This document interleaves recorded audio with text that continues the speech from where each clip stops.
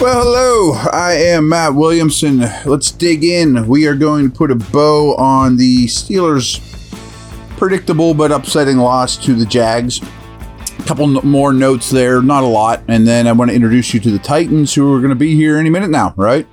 So, rewatching Jacksonville game, even better than I thought, and I just put him in the stud category, is Trevor Lawrence. I mean, the way he handled the game, layered throws, took something off, put a little extra on it, just threw the football extremely well, handled the elements without problems, processed, got the ball out of his hands.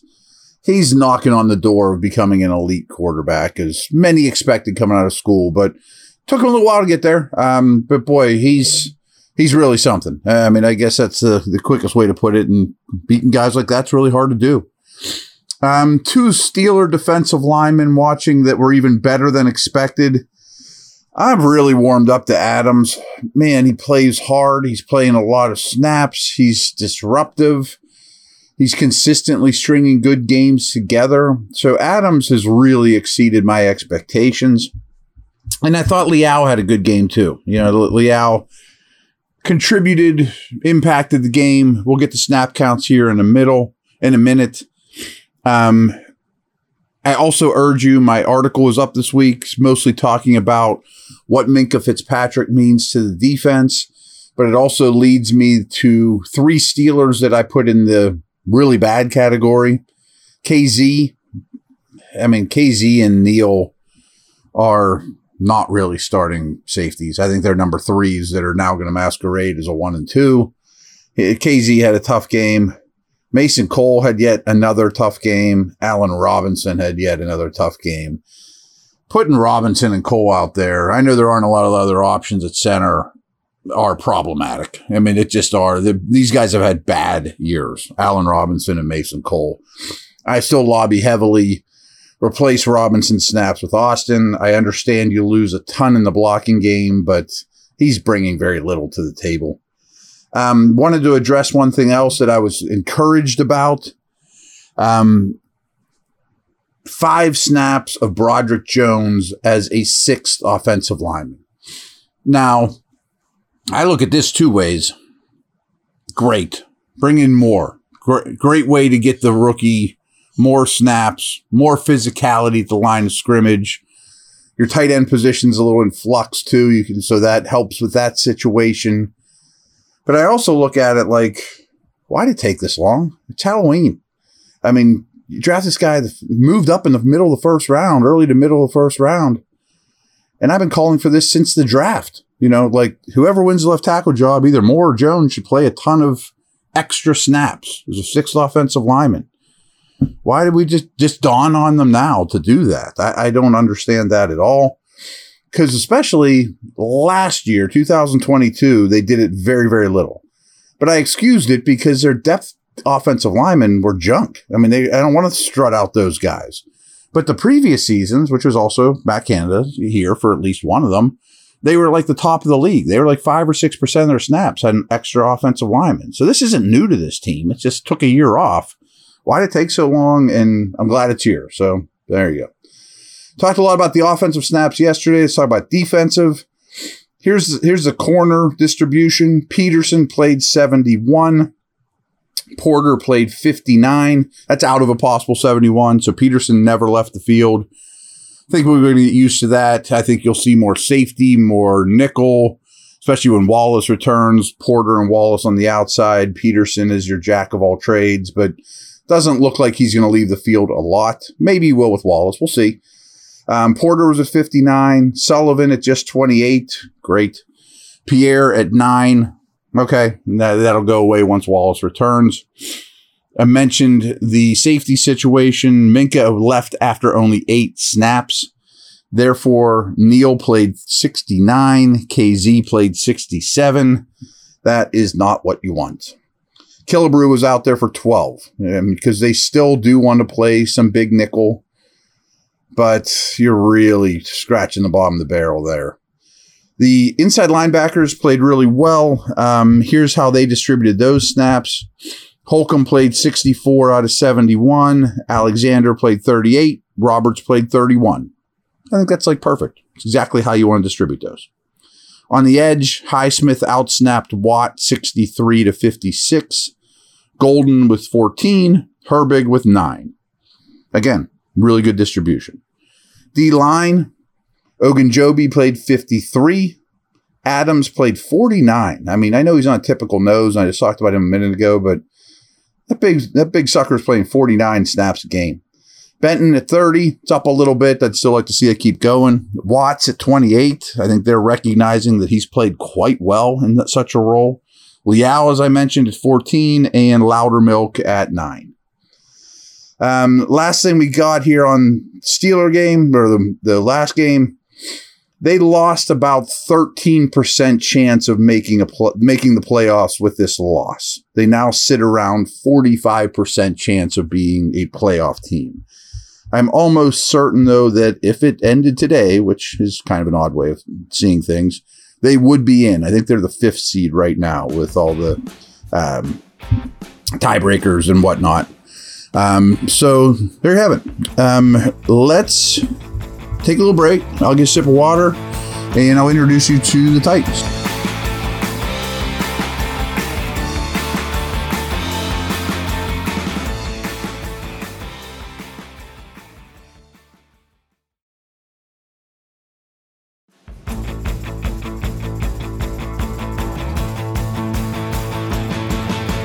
So there are some similarities between Tennessee and Jacksonville.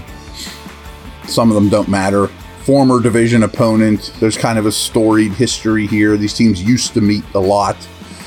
Known for their physicality. Eddie George, McNair, Derrick Henry, Earl Campbell. I mean, so I think that is kind of the persona of this team. It's certainly Vrabel's persona. Their defense, much like Jacksonville, is a pass funnel. They're really good at taking away the run. They're hard to run on, but their back seven can be had. The offense is going to break in Will Levis again, and he did some good things. People are getting ahead of themselves on Levis. That's more of a conversation for tomorrow, though. Here's just some basics about the Titans.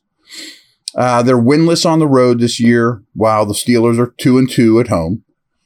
The Titans have been outscored by 8 points this year. Pittsburgh has been outscored by 34.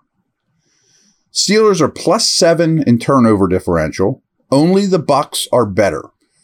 And I saw something today that I've hesitated to bring up, but no team in the league has gained more EPA, expected points added, from takeaways than the Steelers. Anyway, Tennessee is at -2 in turnover differential. Jacksonville is the only team with more takeaways than the Steelers, while Tennessee has only taken away the ball 6 times, and two interceptions are easily the fewest in the league. So let's stop there. That's a big difference between these defenses too, is Jacksonville makes you throw and then they take it away. Tennessee makes you throw and they don't take it away. No team has recovered more fumbles than the Steelers. Pittsburgh does have 5 more giveaways than the Titans, who have lost just 2 fumbles through 7 games. Tennessee possessed the football for just under 33 minutes last week against Atlanta, but for the season, they're just under 30 minutes. They're 29-27, which obviously league average is 30. Pittsburgh comes in at 26-54. Dead last in time of possession. Under 27 minutes a game of possession. Really bad. The Steelers' offense runs just 59.3 plays per game. Only 4 offenses run fewer, but one of those is Tennessee. The Titans' offense runs just 57.1 plays per game. Denver is the only one running less. In turn, the Steelers' defense is on the field on average for 68.1 plays per game. That is 4th most. But Tennessee's defense only averages 63.4 snaps per game, which is right dead middle, 16th. Titans games, as you might imagine by hearing that, of all the 32 teams, their games have the fewest snaps per game. So they shorten it, they muddy it up, kind of in the Steelers mold. The 28 points that they scored last week was a season high for the Titans. Mike Tomlin, 22-5 against rookie quarterbacks. Every team in the AFC now has between 2 and 6 wins and between 2 and 6 losses. Meanwhile, the AFC North is the only division in the NFL that doesn't have a team with a losing record. So the Steelers sitting there with 4 wins are just as close to the worst team in the AFC as they are the best team in the AFC in terms of standings. The Titans' opponents are passing for 51.3 more yards per game than Tennessee this season, and overall they produce just under 41 more yards per game. So you can imagine this isn't so swell for the Steelers, though. Pittsburgh's opponents are throwing for 53.4 more passing yards and 57.4 rushing yards per game. So every game, the Steelers are getting outrushed by 57 plus yards and getting outthrown by 53 plus yards, which of course results in a negative 109.4 yardage differential per game. So every game they're allowing well over 100 more yards than their opponents.